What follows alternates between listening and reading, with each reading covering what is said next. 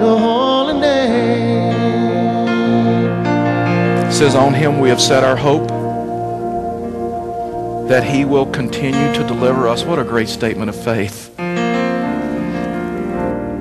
Do you love to worship the Lord? I mean, he has created us for this.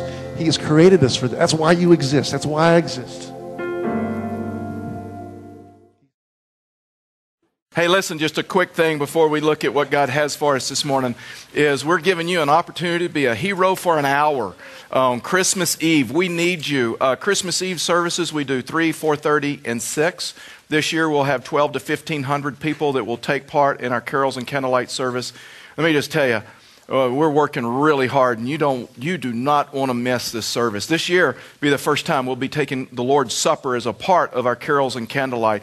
But here's what we need. We need people just to join us and just to help us. They'd be willing to work as an usher or greeter in the welcome area. We're going to have it open for hot apple cider and some other stuff, and parking lot people. And so you could actually come and serve and then be with your family and sit with your family through the service. You could come to one service and serve if you'd like, and then go to another one. We're going to train you. We're going to help you. And so if you would complete this, if you would like to help us, and then place it in the boxes on your way out, that would just be like awesome. But more than anything, begin praying for this service, because we have more unchurched people that attend that service than even Easter. It's one of our largest opportunities just to reach people. And we do it every year. We don't take an offering. It's a gift from us to the community.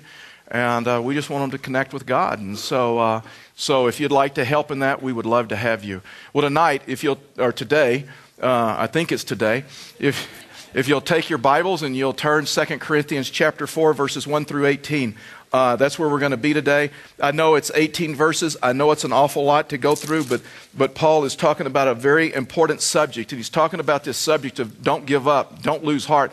And I think this subject, especially where we are as a nation, where we are as an economy, the things that are going around us right now, that this is maybe one of the most relevant things that we could look at. And Paul, listen, in their day they were struggling in their day. It was difficult in their day as well. And so Paul is writing out of the experience of going through a lot of hurt, a lot of pain, a lot of circumstances. You know, when I talk with people, I find there's an awful lot of people losing hope. There's an awful lot of people, they're just ready to give up. There's a lot of people with fear of the future. And here's what shocks me. There's believers, been walking with Christ, walking with God for a very long time. And they got fear of the future. And they're getting discouraged. Whether it's because of the government, some of the things that are going on, whether it's because of health care, whether it's because of all the different wars, Afghanistan, Iraq, Iran, everything that's going on with that. Whether it's because of taxes, whether it's because of decisions that are being made, whether it's because of the global economy that's going on, that there are some people, believers, whether it's because of some personal hurt or pain in their life, I'm just telling you. But I don't have to, you know, right? I mean, you're in the workplace. You're with people that are discouraged or losing hope. A friend of mine, Doug, is a pastor in the Springs. And when Doug was starting out in ministry, he was a youth pastor, and he was asked to go preach and speak at a youth camp. And so the pastor of the church that he went to speak at for the youth came and spent a day with the kids, like a lot of pastors do. And the pastor was older and been in ministry for 30-something years. And Doug was excited, being new to ministry, that he'd get to come up against this guy. And so at the lunch table one day, he was sitting with the pastor, and he looked over at the pastor and says, "Can you tell me the secret of the Christian life? Can you tell me the secret of life? Can you tell me the secret?" And he goes, "Oh, it's easy. It's one word." He goes, "You got a napkin?" And he goes, "Yeah." And so they rummaged around. They found a napkin. And so the pastor says, "Okay, it's so easy, but it's a little bit harder to apply, but it's just so easy." And he says, "Now listen, this isn't even the secret to life and the Christian life. This is a secret to parenting. This is a secret to marriage. This is a secret to relationships around you. I mean, this is a secret." And so he took a napkin and he drew a dot and put start, and he drew a straight line across, and he put goal or finish or whatever. And he says the one word is consistency. To where you've got to come to the point to where you're just consistent. And then he took and started drawing X's above and below the line. And he said, "Listen, there's going to be people all around you in the world or whatever They're going to be up above the line, below the line, whether it's your kids, whether it's people that you work with, whether it's in your family, whether it's people that you go to school with. And he says, they're going to be all over the place. And your job, don't ride the roller coaster with them. Your job is to be consistent as possible. Your job is to understand. And listen, we're fallen and we're imperfect and we have sin and all this. And so there are times that we're not as consistent as other times. But what he was telling him was this, that listen, the secret to the Christian life, man, the secret to the Christian life is parenting, is consistency. The secret to parenting is consistency. Your kids are going to be all over the place. Your kids are going to be all over the map at times. When I was growing up, and those of you that are my age and older, you know this, when I was growing up, there was a commercial that came on, and remember, it says, it's 10 o'clock. Do you know where your children are? Remember that? We need a commercial now and say it's 10 o'clock. Do you know where your dad is?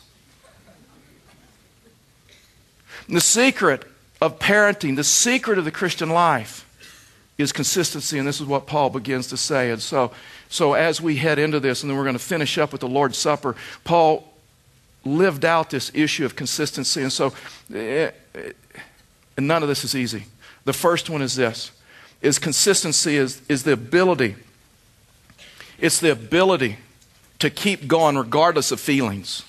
Consistency in life, consistency in parenting, consistency in the Christian life, consistency walking through this world is to be able to keep going, be able to endure, to be able to walk through life regardless of your feelings. Watch this, verse 1. Therefore, having this ministry by the mercy of God, we do not lose heart. Paul realized that I've got this responsibility because of what God has done in my life, because what God has saved me from. I have this ministry. I have this responsibility, if you will, because of this ministry. I mean, if you just look at Paul's life, there were times that he probably didn't feel like keep on keeping on. He was beaten.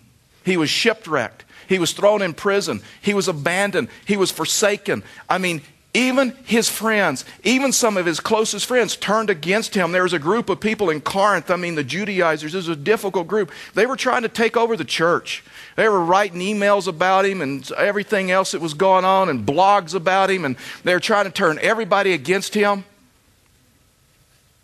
But consistency is this. It's the ability to keep on. Man, regardless of your feelings, it's the power of consistency. And even Paul acknowledged, the only reason I have this ministry is not because of my speaking ability, not because of my wisdom, not because of, he said, guys, the only reason I have this ministry, mercy of God.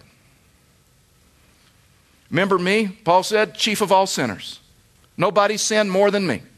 I was the guy that was persecuting the church. I was the guy that was killing Christians. I was that guy. But because of the mercy of God, who would ever thought I would be in ministry? Who would ever thought God would use me? And let me tell you something. There's times life can seem hopeless. There's times your marriage can seem hopeless. I just want to give up. I just want to quit. And you don't want to do it anymore. You know what? There's sometimes parenting can seem hopeless. You got people all over the map.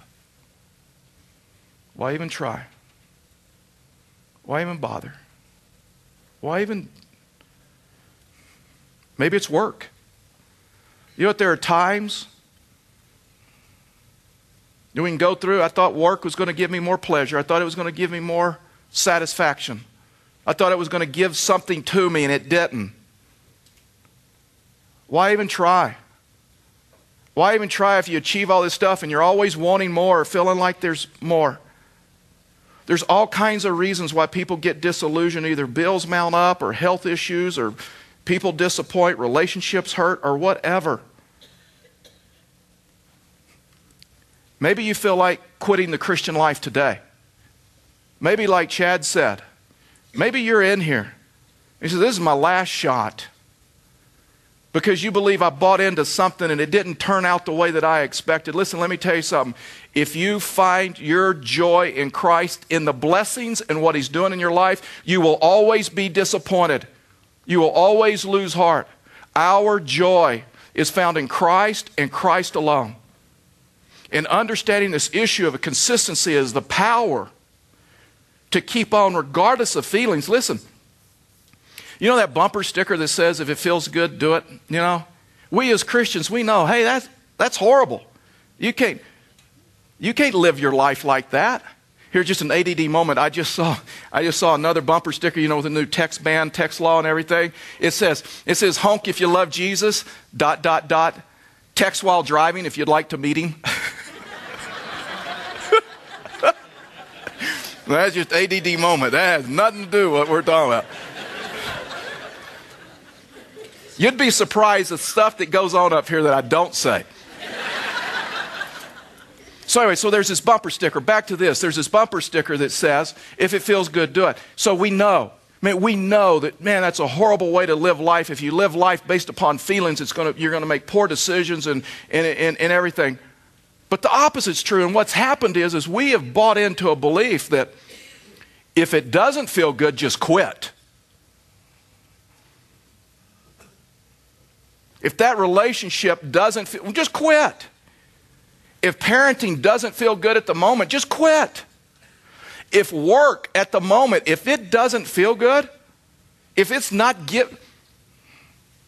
being a follower of Christ, if I'm being betrayed, forsaken, beaten, abused, if it doesn't feel good, just quit. See, consistency is the ability. It's the ability to keep going regardless of emotion, regardless of feelings. Galatians 6:9 says, man, don't give up. Because at the proper time, in His timing, we will reap a harvest if we don't give up. Man, when I think about quitting, when I think about giving up in areas of life, I can get that verse out of my mind. What if I was to quit? What if you were to quit? The day before God was going to do a miracle in your life. Was I going to just check out, cash it? Here's the crazy thing about church, and just as a pastor that I've learned, when most people, when their schedules get squeezed, when there's pressures in life, you know what the first thing to go is? Church. That's the first thing people usually give up on. That's why Hebrews says, let us not quit meeting together and encouraging one another.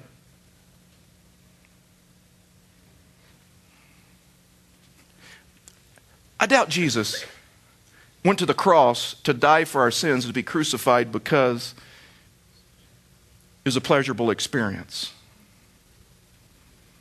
Because it would feel good. He went to the cross with you in mind. And with me in mind. Regardless of it. Jesus was the one, right, in Gethsemane, the night before He was going to be crucified, that prayed, Lord, if there's any way that this cup can pass before me, let it. But He went out of commitment. He went out of, because He knew it was the only way that we could be saved. Consistency is the ability to keep going regardless of feelings, regardless of... Paul was like, I remember what He saved me from. I remember what my life was like. Second thing, this is consistency is the ability to be real, to be authentic. If you're a faithful person, you have to come to the point to where you're just real. You're comfort and you have comfort and confidence in who God has made you and how He's wired you. You just be authentic and real. Listen, being insincere will wear you out. trying to cover up a double life, it'll wear you out. But there's something worse than being worn out, and that's being found out. Ask Tiger Woods. I mean, it's just like unraveling. Because we have this belief that, you know what?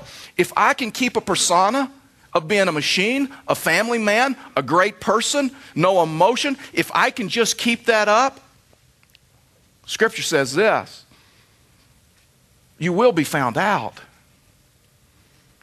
And this issue of consistency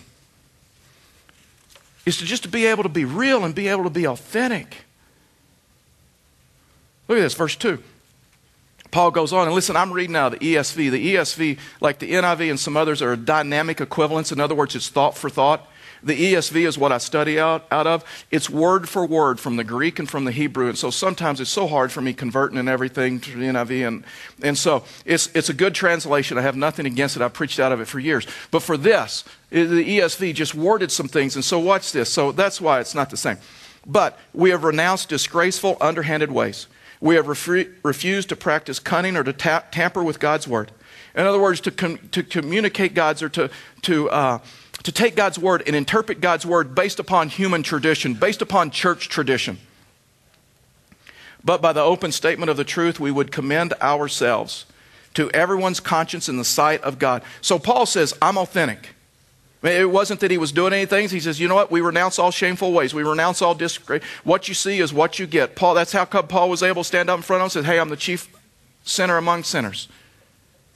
And so people in our day, people in his day, they were distorting the truth of God. The Judaizers that were coming up against him, they hated what Paul was saying. Freedom in Christ and not in the sacraments and not in all of that other stuff. And so they didn't like that and they were coming up against him. But people in our day will distort the word of God. What? For their profit.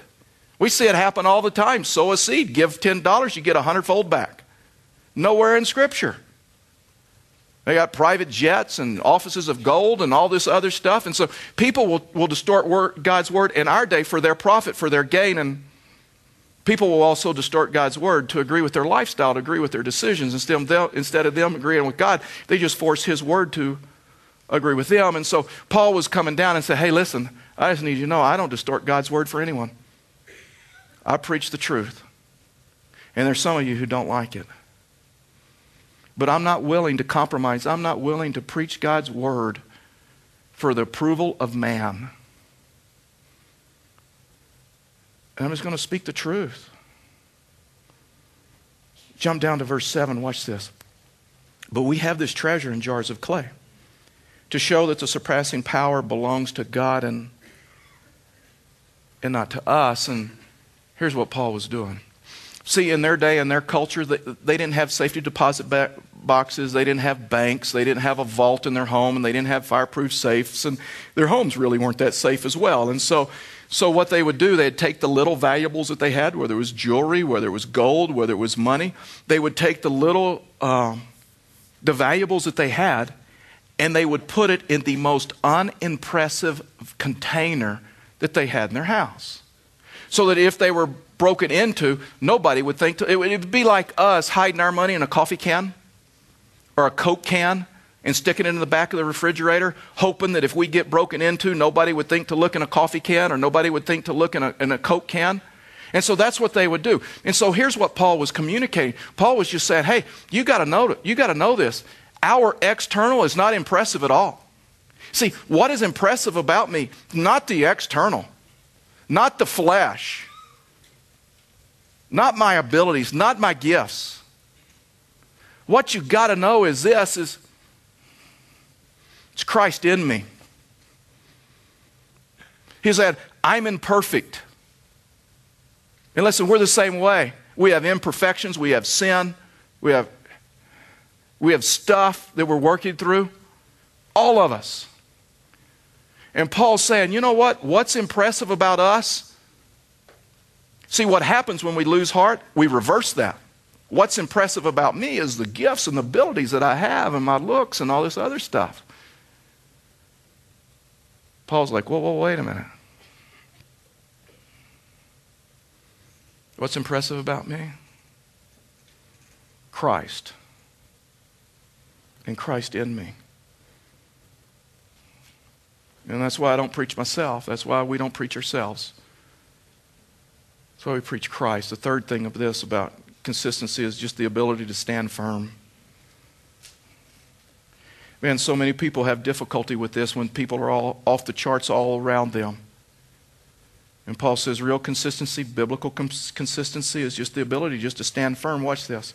Verse 4, in their case, the God of this world. Now let me just tell you, that's a word for Satan. That's a word for the devil. Listen, Satan's described as many different things. The Bible is very clear. I know a lot of people get uncomfortable and don't like to talk about this, but the Bible is very clear that there are spiritual adversaries, Satan, the demonic forces, that come against believers. And so Satan is referred to the devil, the accuser of the brethren, the adversary, prince of this world, prince of this age. All these different things and so here he's referred to God of this world. If you have an NIV, it's the God of this age. But the ESV would say God of this world because this is his world, not God's world. And we just got to understand that. In their case, the God of this world has blinded the minds of the unbelievers to keep them from seeing the light of the gospel and the glory of Christ, who is in the image of God. So he's telling us that, listen, that in a spiritual sense, we're behind enemy lines. This isn't our world. I mean, you take someone in the Army, Marines, and you drop them behind enemy lines, they understand the enemy is all around them. You don't have to tell them to be watchful. You don't have to tell them to be alert. And so Paul was reminding them, like, hey, listen, we're behind enemy lines. There's something going on here. There's these spiritual forces that come against believers and try to blind them or veil them, is what the scripture would also say. And so watch this. Simon Peter in 1 Peter 5, 8, and 9 says this. He says, be sober-minded, watchful. Your adversary, the devil, prowls around like a roaring lion, seeking someone to devour. Watch this. Verse 9, he starts giving the prescription. Resist him, firm in your faith. In other words, stand firm, consistency. Knowing that the same kinds of suffering, that's common to man in the Greek. That means we all have kind of the same kinds of suffering that we go through. Maybe different, but we all have hurts, we all have pain, we all have disappointment. The same kinds of suffering are being experienced by your brotherhood throughout the world. So, by the grace and the strength of God, that we can either resist Satan by God's strength or our strength. You do it in your strength, you'll lose every time. And Scripture says, fact is, every place in Scripture says that we resist him, we resist the demonic forces by simply submitting to God. It's interesting that he uses the term like a roaring lion. A couple of things about lion tamers. I kind of read up on it a few weeks ago, and lion tamers, when they go into a cage to make lions do tricks, I mean, they can get lions to stand on stools, jump through hoops of fire, and turn around and twirl around and do stuff that is not even natural to them. A couple of things about that. A lion tamer will never turn his back on a lion. He will always stand firm because he doesn't want to look like prey. So he'll always stand firm. He'll always. But here's the interesting thing. You ever wondered how a lion tamer can control this huge beast that could swallow them in one gulp with a whip? And the lion tamer will take that whip and just nip the ears of the lion, and he can turn him and twist him and twirl him and jumping through hoops just by that. You know what he's doing? He's appealing to a higher authority. You see, when a lion is a cub, the way its mother corrects him or her, biting their ears. They'll bite their ears and nip at their ears. So what the lion tamer is doing, he's appealing to a higher authority. And he nips the ears of that lion. And that lion remembers when Mom used to do that. And it comes under. You know how we stand firm? You know how we resist him? We submit to God by appealing to a higher authority. People make this so complicated, and it's not.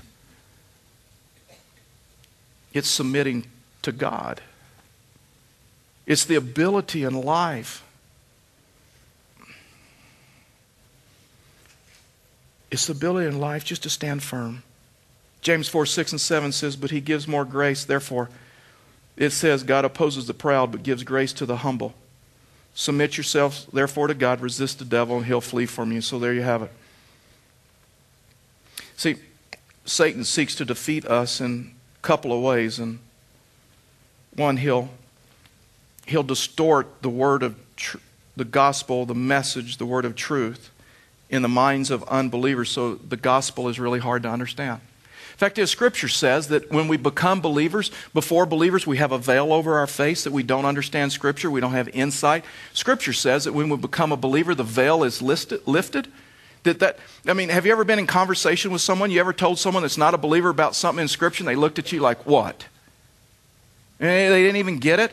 The Scriptures say because their face is veiled. Scripture says that when we meet Him and we come into relationship with Him, the veil is taken away and we can see things that we never once could see. We could see this is a spiritual world. We could see Scriptures. Have you ever noticed women, especially wives, have an ability to see things that husbands can't see? I don't know if it happens in your home, but you know what? I can go and I need a blue shirt, and I can go in my closet and I look for a blue shirt, and I'm like, hey, it's not there, but before I ask Karen, I want to make sure I'm right, you know? And so I will literally sit there and go like this. And I'll separate them, and I'll go through every one of them, just making sure. And when it's not there, and I say, hey, I'll call, and I say, hey, Karen, where's my blue shirt? In your closet. I said, no, it's not. She goes, yeah, it is. I said, no, it's not. I've gone through. And so you hear a, and so, here she comes. And it just kills me. Here she comes, opens the closet, reaches in, here. All right. You know what I think? I think wives can make things appear to prove you're right. It wasn't there. Okay, voodoo woman or whatever.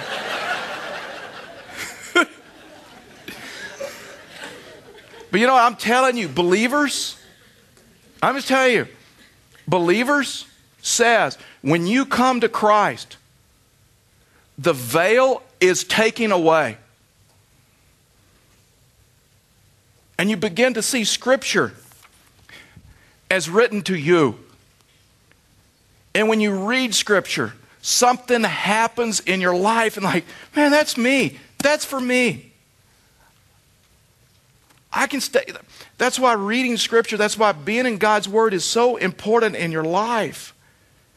And see, Satan veils the eyes of the non-believers by getting their focus on the world, to where power and pleasure and possessions and success and all of this stuff, to where they move to the point they say, who needs God? I got everything I need. I'm doing pretty well. And that's another way that he blinds the eyes of non-believers, because their security and their hope is in their wealth. Here's another thing about consistency. Consistency is the ability to bounce back after disappointment. There's a lot of people give up way too easy. And the consistency is the ability to bounce back after hurt or pain. And Paul had that. Watch this, verse 8. We're afflicted in every way, but not crushed. This is personal testimony. He gets really, really personal through 2 Corinthians as we walk through this. He says, we're afflicted in every way, but we're not crushed. We're perplexed, but we're not driven to despair. Persecuted, but not forsaken. Struck down, but not destroyed. Paul knew what it was to have stress. Paul knew what it was to have problems in life. He was betrayed by his friends. He was abandoned by his friends. There are people that are attacking him. They're writing all kinds of junk and stuff about him. They beat him. They threw him in prison. He was flogged, all for following God. And that's why Paul was able to say, hey, let me just tell you, yeah, we are afflicted. Well, we are afflicted in every way, just not some of the ways, just not, man, I need you to know, we're afflicted in every way, but I got to tell you this, but we're not crushed.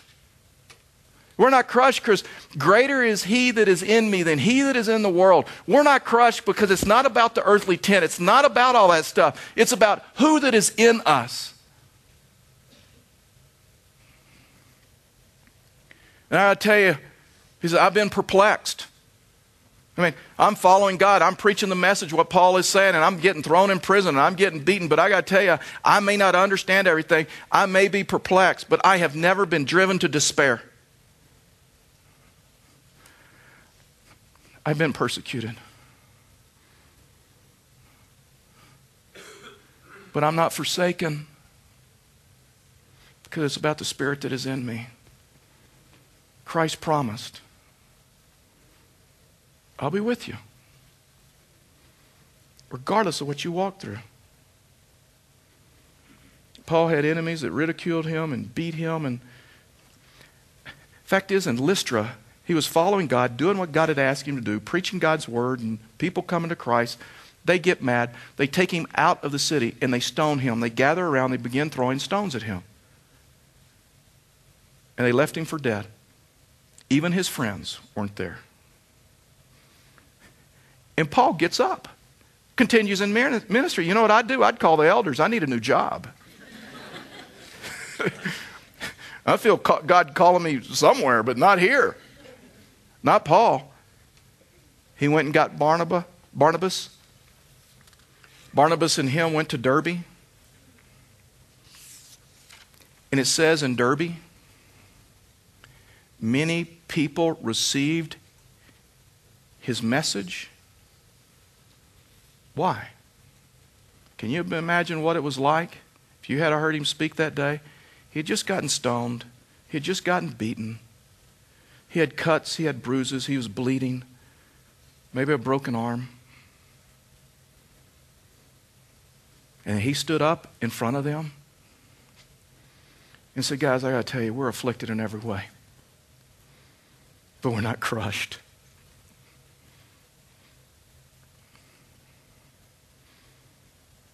And I've been perplexed,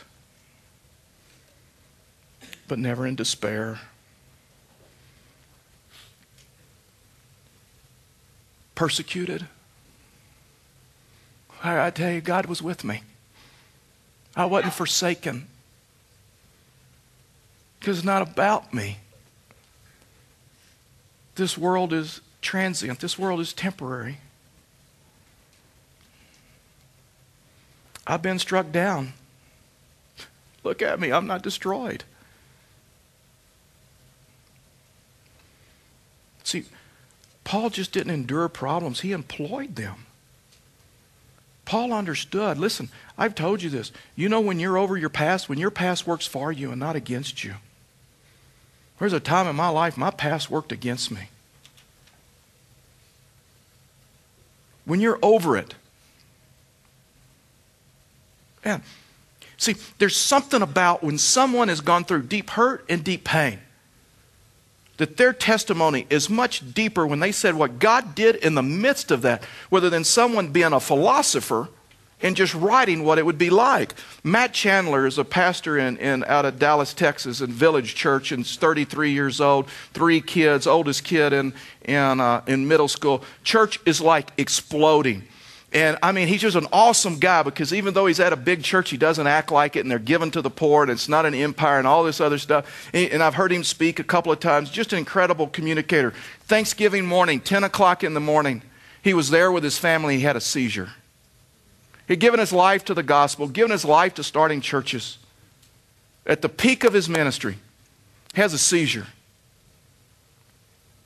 So he rushed him to the ER and found that he had a tumor, a mass on the frontal lobe. Friday at 2 o'clock Dallas time, they did brain surgery and they took out most of the right frontal lobe. The initial report was everyone was positive because the doctor said he recognized the surgeon and he answered some questions, and that he may never preach again. His whole life.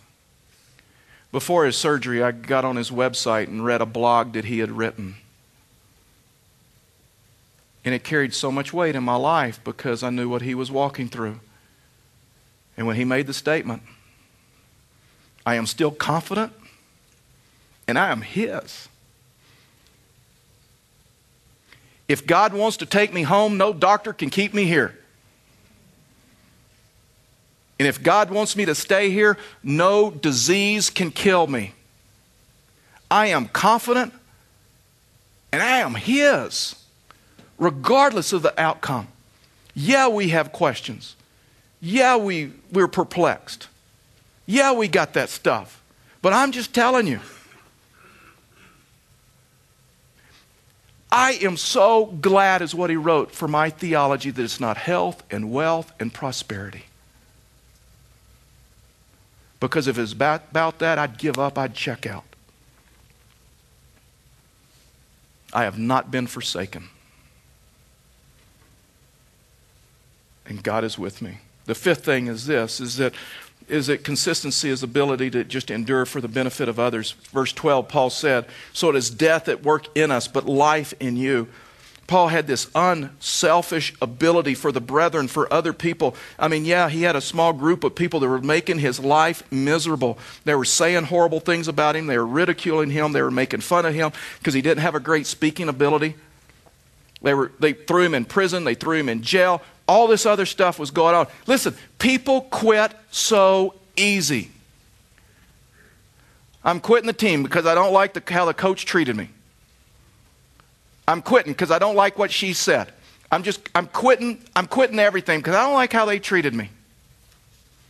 Paul had this ability to say, you know what? The reason I'm enduring, the reason I'm doing this is for the benefit of others. Not for them, not for the ones that are criticizing me, not for the ones that are trying to hurt me, not for the ones that are ridiculing me. I've got a mission. And we quit.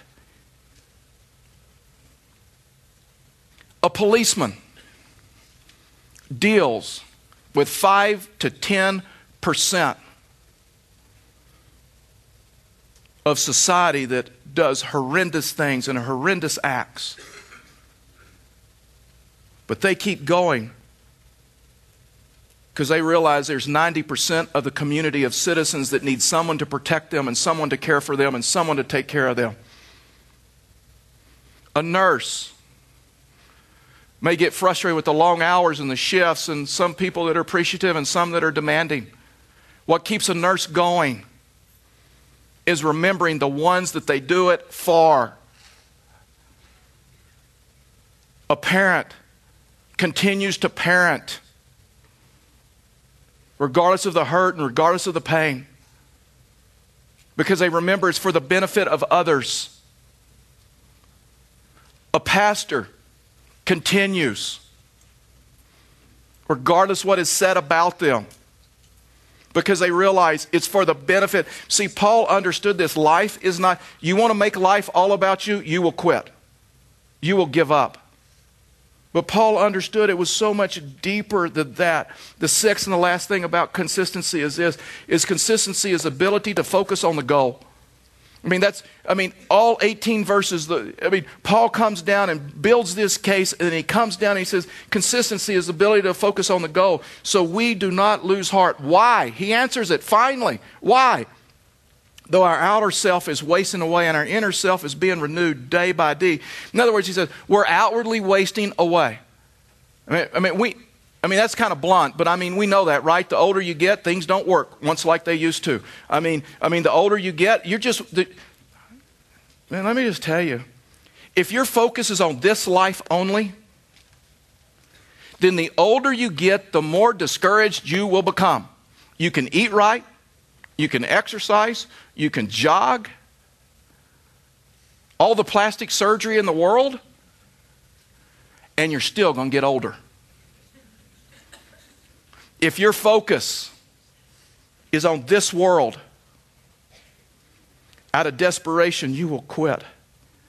See, Paul is saying we don't quit because our focus is not on this body and our focus is not on this life, because this body and this life is temporal, and what is to come is eternal, and it's the Spirit. And that's why he says, instead of spending all your time on the body, how about developing the soul? What if you took the same amount of time you spent on the body, spent on the soul? So he goes, for this light of momentary afflictions is preparing for us an eternal weight of glory beyond all comparison, as we look not to the things that are seen, but to the things that are unseen. For the things that are seen are transient, but the things that are unseen is eternal. See, we've gotten into this mode that we think the physical world is the real world. The things that we can see and feel and touch and smell, we think that's the real world, but the Bible says that's not the real world, that's temporary. That's why you can't find satisfaction in that. And so we get to the point that we think, okay, the spiritual world, the things that we can't see, the things that we can't touch, the things that we can't smell, that's the unreal world. Paul's saying, you know what? if that's your philosophy, if that's who you are, you'll lose heart. Our afflictions, our problems are transient. They're momentary.